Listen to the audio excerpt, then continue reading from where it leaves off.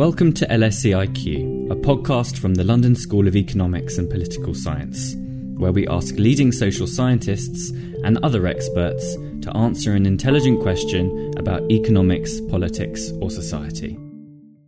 Prison staff attacked with cue balls. Deaths in custody could have been avoided. Government urged to reduce prison population as conditions reached worst ever seen. Just some of the headlines published by the UK press recently about the country's prisons. And it is with alarming regularity that stories of prison violence, overcrowding and concerns over the impact of funding cuts are hitting the headlines. With 46% of all prisoners reoffending within a year of release last year, the system could be considered not just expensive and unpleasant, but failing. In this episode, Jess Winterstein takes a look at the prison system in England and Wales and asks, is our prison system broken? 1993. Michael Howard, UK Home Secretary, presents his view of prison at the Conservative Party conference. Let's be clear. Prison works.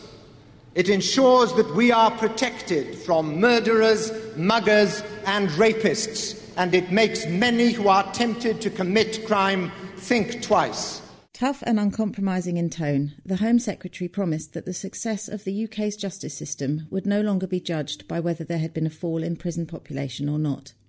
Nearly 25 years on, and England and Wales has the highest imprisonment rate in Western Europe, followed by Scotland. While, by Michael Howard's logic, these figures may not by themselves indicate a problem, with each prisoner costing the state on average £40,000 each year of incarceration, prisoner riots in Birmingham and Hertfordshire in the past year, and the government having to apply to the High Court to stop its prison officers from striking, even those with a zero-tolerance attitude to crime might question if our prisons are in trouble. If we're to understand if the system truly is at fault, perhaps we first need to ask what prisons are fundamentally there for. Nicola Lacey, School Professor of Law, Gender and Social Policy at LSE, explains the origins of the modern prison system. Prison was, in a sense, the quintessentially modern form of serious punishment. It took over, it was thought to be more civilised than capital and corporal penalties, which persisted and were the dominant forms of serious punishment in countries like this one up till the late 18th century. So, in a way, imprisonment, although we now think of it as a very potentially very costly and cruel institution, was conceived as quite a modern progressive institution. But really from its very early period, it's suffered difficulties in delivering the sorts of things that it ostensibly promised. Of course, people thought that imprisonment could deliver punishment, could deliver justice, retributive justice to offenders. But from very early on, the prison was also conceived as delivering forward-looking policy goals like deterrence of both prisoners and others, but also rehabilitation or reform of prisoners. A sector that aims to both punish and reform those who have committed a crime is never going to have an easy ride. But with the cost of reoffending by former prisoners estimated at £15 billion a year, rehabilitation surely has to be a priority. If not for moral, then financial reasons. I asked Professor Lacey if the system was living up to its promise when it comes to prisoner reform. This is probably the dimension in which prison has been the greatest disappointment. And in some ways, to be fair about it, I think you'd have to say that when you ask yourself fair-mindedly, why do prison systems have so much difficulty reforming their subjects, their inmates, the people sent to them, is that most people who go to prison for a relatively short period of time. And when they come out again, their relationships, their housing, their working lives have inevitably been disrupted by imprisonment. So however good their experience of imprisonment has been, however much education they've had, however much drug and alcohol counselling, however much social training, psychiatric care, therapy, none of which happens to a very great degree, by the way. But even if they'd had all that, when they come out again into a very demanding real world, it's very hard for them to get back into the system. Of course, some people do it, but it's a very tough thing for prison to counter that broader and much more pervasive and long-lasting social environment. So rather than giving people the chance to take stock and reflect, the act of imprisonment itself can make it harder for prisoners to turn their lives around on release. And with 38% of young offenders alone reported as having returned to crime within 12 months of leaving prison last year, the highest level for more than 10 years, it certainly seems that prisons have a fair way to go before they can be judged a success on these terms. Simon Bastow, an LSE Fellow in the Department of Management, agrees that there are many challenges to rehabilitating those in the system. The idea that we can put people in prison and expect prisons to suddenly rehabilitate vulnerable and excluded or complex individuals is a sort of managerial absurdity, really. And it's amazing, really, that throughout the 90s and 2000s, the prison service didn't have a target for rehabilitation. It had a target for pretty much everything else. Hundreds of targets, key performance indicators, but not one for the extent to which it rehabilitates. To the government's credit, it's begun to focus much more explicitly on rehabilitation, which is a good thing. We're not talking about a revolution here. We're talking about some very, very incremental improvements in the rehabilitation rates, or reoffending rates, rather. Earlier this year, the UK government appeared to acknowledge that the system was failing to adequately rehabilitate, with Justice Secretary Elizabeth Truss promising the biggest overhaul of prisons in a generation. A new Prisons and Courts Bill would for the first time set out in statute that the purpose of the prison system is safety and rehabilitation. I asked Professor Lacey if this might be a turning point. So rehabilitation, reforming people, educating them, treating them in prison is the great idea that is rediscovered every 10, 20, 30 years ever since the prison was created. And it's hard to deliver on. Of course, it's true that at various points it does become sort of lost sight of. But on the whole, and indeed in our sentencing legislation, rehabilitation reform is one of the stated aims of punishment and aims of imprisonment. And generally, Home Secretaries, Lord Chancellors, Ministers of Justice are reluctant to say, no, we're not interested in rehabilitating people. Because honestly, it's a bit like apple pie, isn't it? It seems like a great idea. So if we think back to the Conservative government under Margaret Thatcher, particularly I'm thinking of the period actually when Michael Howard was Home Secretary, and he had a very retributive view of imprisonment. He said, prison just works. Axiomatically, prison works. It's not about deterrence or reform. It is appropriate that people who have done serious crimes, committed serious crimes, are sent to prison. That's what they deserve. Now, if you have that view, you're not really bothered about rehabilitation. There are, of course, those who would agree that prisons by definition are supposed to be unpleasant and that support should be for the victims of crime rather than those who have committed often terrible acts. While reports on increasing overcrowding and regular prison violence suggest that life inside is anything but an easy ride, perhaps when it comes to retributive justice, prisons could be judged more successful. Sharon Shalev, a fellow at the Mannheim Centre for the Study of Criminology and Criminal Science at LSE and founder of solitaryconfinement.org, studies the practice of prisoner segregation. While solitary could be considered the most punishing form of prisoner experience in the UK since the death penalty was abolished, even this, she argues, was conceived through a desire to reform rather than punish. This form of imprisonment is not new. It has been used in the 19th century in what were called the silent or the separate penitentiaries. There was a philosophy behind isolating prisoners. The idea was that they will be left alone with only their conscience and the good Bible.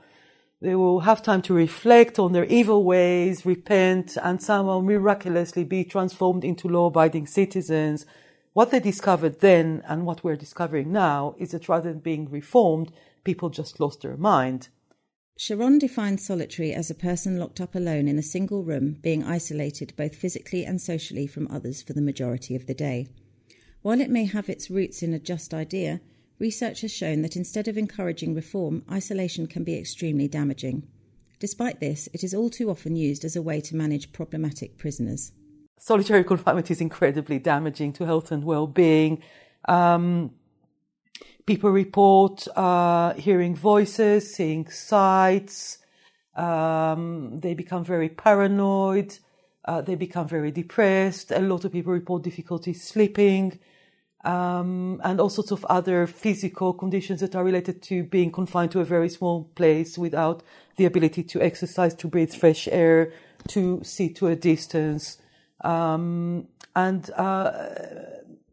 lack of a better way to put it, a lot of people do lose their mind. Solitary confinement is supposed to be a tool of last resort. I found, I'm afraid, in all the jurisdictions I study in depth, so in the US, in England and Wales, and more recently in New Zealand, that it is not used as a last resort. Certainly for certain prisoners, it's used as a first resort. You said that sort of back in the 19th century, there was this idea behind it that it would rehabilitate people, and now we know that that doesn't happen. In which case, why do you think we're still putting people through this? I mean, is it that it's a kind of easy way to manage potentially difficult people? I think that there is an element of convenience, certainly. You have a problematic person, you have a challenging person, and certainly some prisoners are very, very challenging, and they also have very high needs. So you can get someone who is both challenging in terms of how they behave, but also challenging in terms of the things that they need. So they can have learning difficulties, for example. They can have issues with anger management. So certainly some difficult, challenging people. And the easiest thing to do is just to shove the problem away, lock it up quite literally behind a closed door and forget all about it.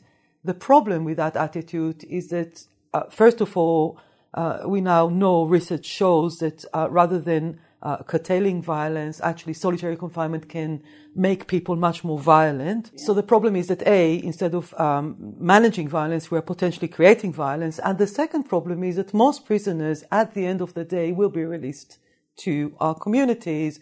Now, do you want a neighbor who's been locked up in a tiny cell for a year, 2 years, 10 years, 15 years, released directly from their isolated cell back to the community? Do you want them as a neighbour? I would argue possibly not. Given the damage that solitary can cause to a person's mental state, the idea of prisoners deliberately getting themselves locked up in segregation seems improbable. Yet this is exactly what Sharon found when she visited segregation and close supervision centres in prisons in England and Wales. Just over a third of those she interviewed admitted to having deliberately engineered their way into solitary. I asked her what her findings might reveal about prison life. Now, as someone who's been advocating against the use of segregation for 25 years, I have to say this shocked me, because how can anyone in their right mind intentionally work their way into this horrible environment that I was just describing? Again, digging a bit deeper, I think that we have to look at engineered segregation in light of the terrible state of our prisons. And I think that the fact that so many people intentionally work their way into segregation should hint to us at the dreadful state of our prisons. I think that if the wings were safe, nobody would intentionally work their way into segregation. So we have a prison system that is not only failing to effectively rehabilitate, but which has led to some prisoners finding its most extreme form of punishment preferable to life in the general prison population. I asked Simon Bastow how far a lack of resources was to blame for the present perception that the system was in crisis. Traditionally, prisons have always been bits of the public sector that have been associated with crisis or a sense of permanent failing or permanent struggling, just because of the nature of the work they do. And so there is an element of that, and also, traditionally, depending on which government of the day is in power, governments and treasuries probably quite like to undersupply resources to the prison service, because they probably rather spend money on education and health and various other things that are possibly closer to the median voter. And so perhaps prison systems will always be, for various reasons, a poor relation across the public sector as a whole. But there are very strong signs at the moment that the system is under severe stress, I would say.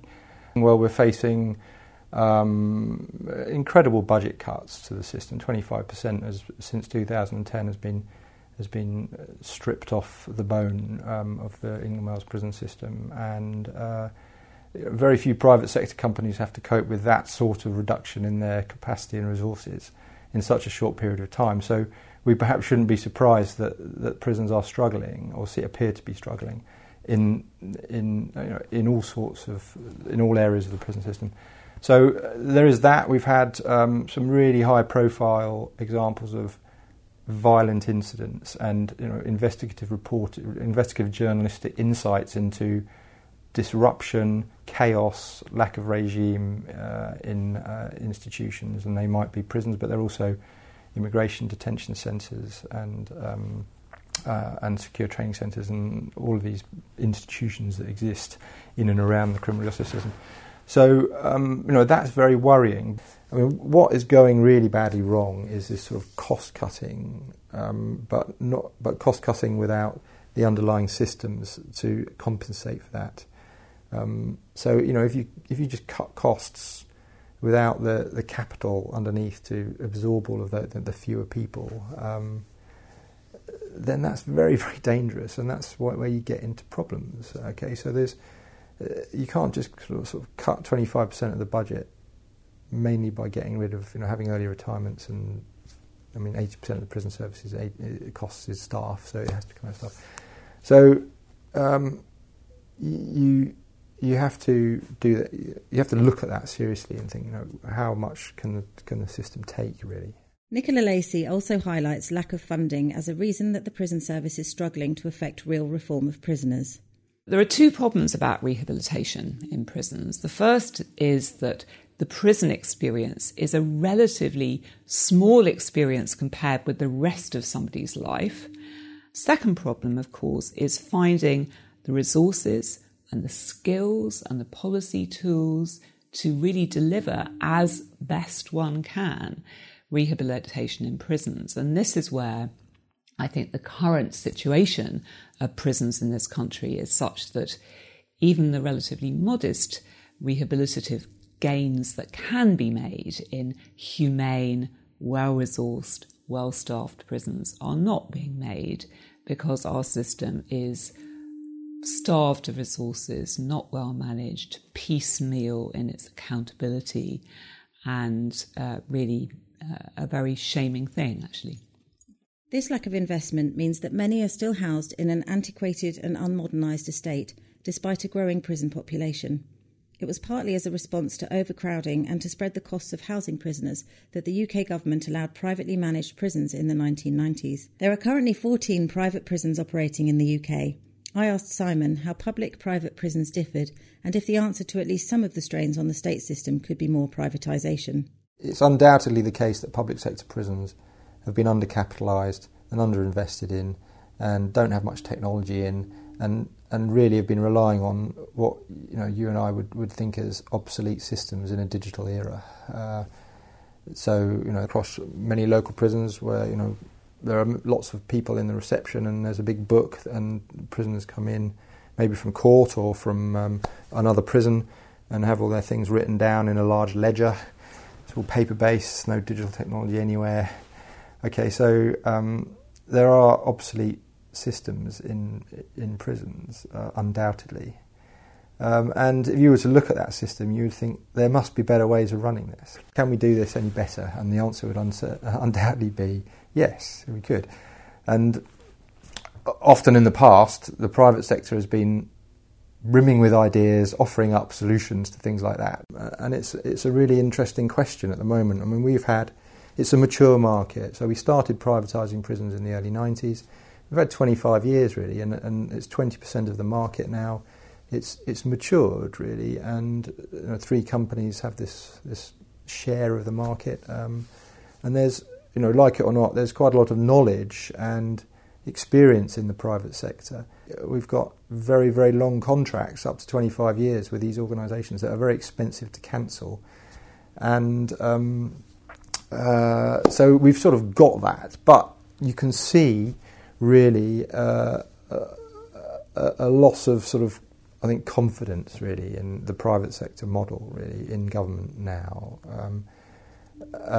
which is sort of moving to a sort of retrenchment towards the public sector. The newest prison that's being built, Berwyn, is a public sector prison, first one in 25 years or whatever, and it's going to be run by the prison service, but it will promise 33% of its resources to commissioned private sector charities and who else. So it's a new type of model that seems to reflect a moving away from, really 25 years of new public management. Let's outsource everything and hope for the best, not manage contracts properly and then hope for the best. So I'm being slightly facetious there, but it could be an end of an era. Private companies may be able to experiment more freely with their operations, but they also face financial burdens. There are some companies that are really struggling at the moment. I mean, they're struggling with their reputation. They're obviously struggling with the standard of the services they're providing. It may be that they're completely overstretched, and they've had a model. What's made these companies very successful, the Sercos, the MITIs, the G4Ss, the Captas, is that they're very good at diversifying and applying or replicating a particular model, and that it's very problematic because they become very overstretched very quickly. And certainly if they're at the moment when there's no money around, there's an understanding that you've got to bid low to get the contracts. Then probably the last 2 prison service procurements have been won on very, very tight contract. Doesn't sound very sustainable, really. It absolutely isn't, and you can see that it's running into problems now, and that's a both sides thing. I mean, the government or the Ministry of Justice will make it clear to the contractors that they're interested in lowest bids, but taking into consideration value for money as well. They would never say, "Oh, we just take the lowest bid," but it's clearly a big part of it. And these companies are very, very. There's competition between them, and they're keen to win the contracts, and because they're 25-year contracts, you win that, and you're. The thresholds are being pushed to the limit now, and I mean, with the Birmingham riots, for example, all of the independent inquiries into the Birmingham riots, where the staffing levels were totally insufficient. So maybe we've reached a point now where it's not sustainable really anymore. If both the financial and operational pressures facing both public and privately run prisons are unlikely to be eased any time soon, what options are there to improve the system's outlook? Professor Lacey co-authored a report for the British Academy which argued that the government should seek to reduce the prison population by framing prison as a final resort. I asked her what this might achieve. It's one thing to say the prison system is broken, but of course we don't live in a world in which the prison system is going to be abolished. That is not realistic. So the question is, how can we present alternatives that might get some purchase politically, be possible for governments to deliver, and secondly, what would we like to aim for? So to try and roll those two together, I think what we should be aiming for is a really radical reduction in the size of the prison system. We should be using imprisonment only for really serious offenders who pose the sorts of threats to others, of violence, of sexual offences that are really not such as a civilised society should have to tolerate. What would you say to the people that might say that just makes the wider society less safe? I'm not advocating abolition. What I do think is that there is really poor evidence that very lengthy sentences make a big extra effect in terms of crime reduction, in terms of incapacitation. If you look, for example, just to take a sort of reassuring fact, the age demographics of offending are very striking. You are not necessarily making the world a safer place by having people in prison in their 50s and 60s and 70s, but you are spending a lot of public money and you're making prisons very difficult places to manage, and you're making them overcrowded, which means that perhaps the people who do need a spell in prison are getting a worse experience, which means that they're more likely to offend when they come out. So it's a really bad cycle. For the vast majority of offenders, and really I would think more than half those in prison today, interventions which are in the community and money put into preventive work, particularly with young offenders, where there is evidence that many young offender institutions cost more per year, per capita, than a very posh public boarding school. Now, I'm not advocating sending young offenders to Eton. However, it's just a measure of the resources that we are squandering in our society, to actually make matters worse. So I think that our best hope really is to persuade the government and really work with judges as well to try to persuade them that for the vast majority of property offences, for the vast majority of first, even second offences, for the vast majority of young offenders, for the vast majority of women offenders, imprisonment is just, it's using a sledgehammer, not even to crack a nut, but to make a nut. Well, maybe crack a nut is a good analogy. Reducing the number of offences that lead to a custodial sentence would of course reduce the prison population, but a look at the breakdown of prisoners according to their ethnic background reveals further interesting findings. Sharon has visited prisons across the world, and one commonality they appear to have is an imbalance when it comes to the ethnic backgrounds of those imprisoned for criminal offences. Another thing that I found in New Zealand, which is similar in the US and in England and Wales, is the racial makeup of segregation units. Now, to some degree, the makeup in segregation units was very similar to the makeup of prisons more generally, which is to say a massive overrepresentation of non-white people, or BAME, as we call them in this country, in segregation units. So just kind of to illustrate, so in England and Wales, we found that whilst people of white British origin made around 80% of the they made a similar percent of the prison population, 73.1%, and 70.6% of the segregation population. So similar. When it came to black British people, they made only 3.4% of the general population, but 12.6% of the prison population, and an even higher percent of the segregation population, 15.5%. So massive overrepresentation. Nicola Lacey also highlights the problematic nature of the racial mix of the prison population. She stresses that while this could be viewed as showing the prison system as having fundamental problems, this racial disparity is symptomatic of a broader problem in society.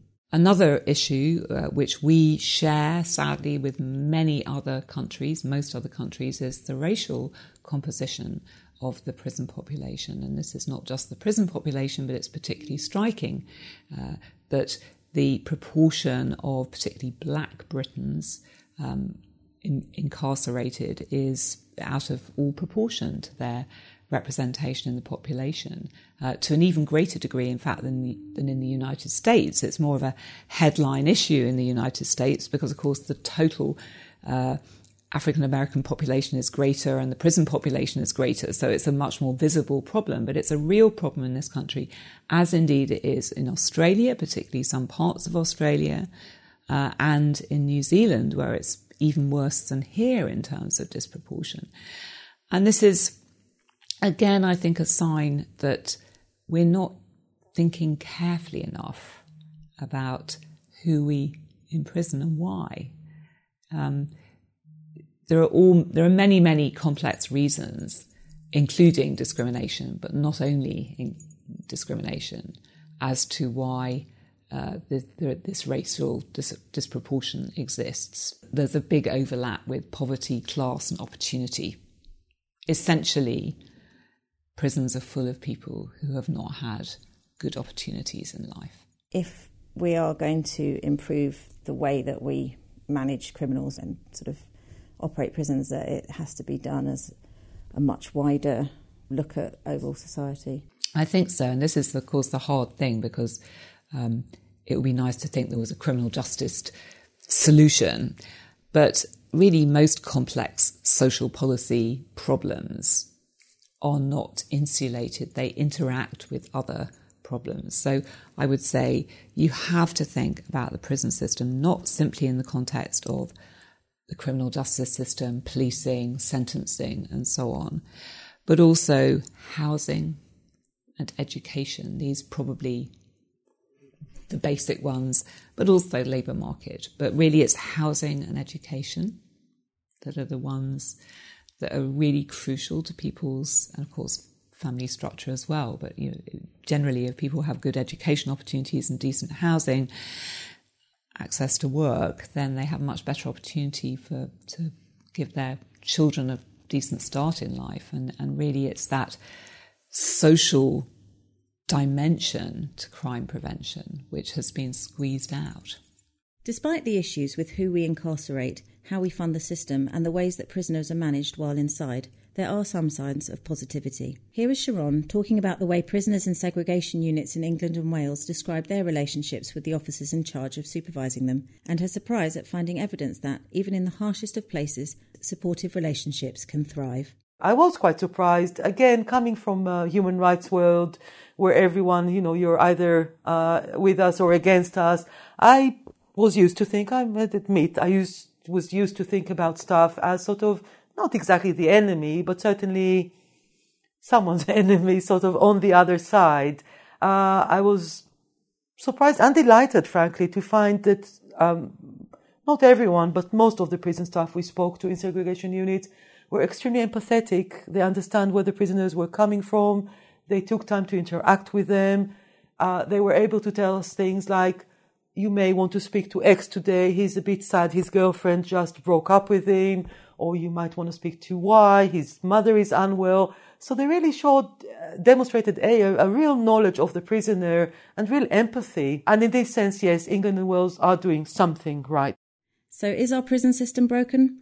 While it may be struggling with some fundamental issues, perhaps it's not fair to damn the system completely. Delivering justice humanely is never going to be easy, and certainly none of our experts feel the system is beyond repair. For those who share Michael Howard's approach to prison, a thought from Sharon Shalev, that whatever our views on crime and punishment, we all have a stake in ensuring that prison operates as successfully as possible. First of all, it costs us money to have people in prison. It's costing a lot of money. Secondly, prison is in itself the punishment. You're not supposed to punish people further when they are in prison. Thirdly, there is the moral argument. You need to treat people properly. You need to treat them right. It's also a legal obligation as well as a moral obligation. And fourthly, in a very selfish way, you need to think who you want as a neighbor. As I said earlier, these people are eventually, most of them, not all of them, most of them are going to be released.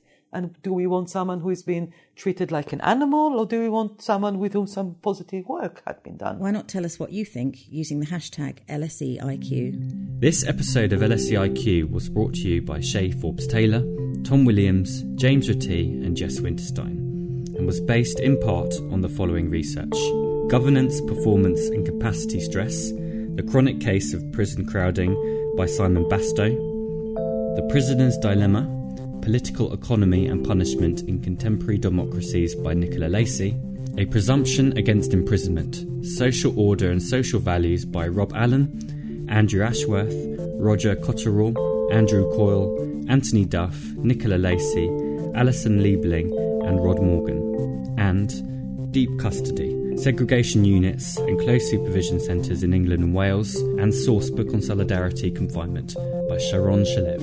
For more episodes of this podcast and to subscribe on iTunes and SoundCloud, please visit bit.ly/LSEIQ or search for LSEIQ in your favourite podcast app. See you next time when we ask, why is social mobility in decline?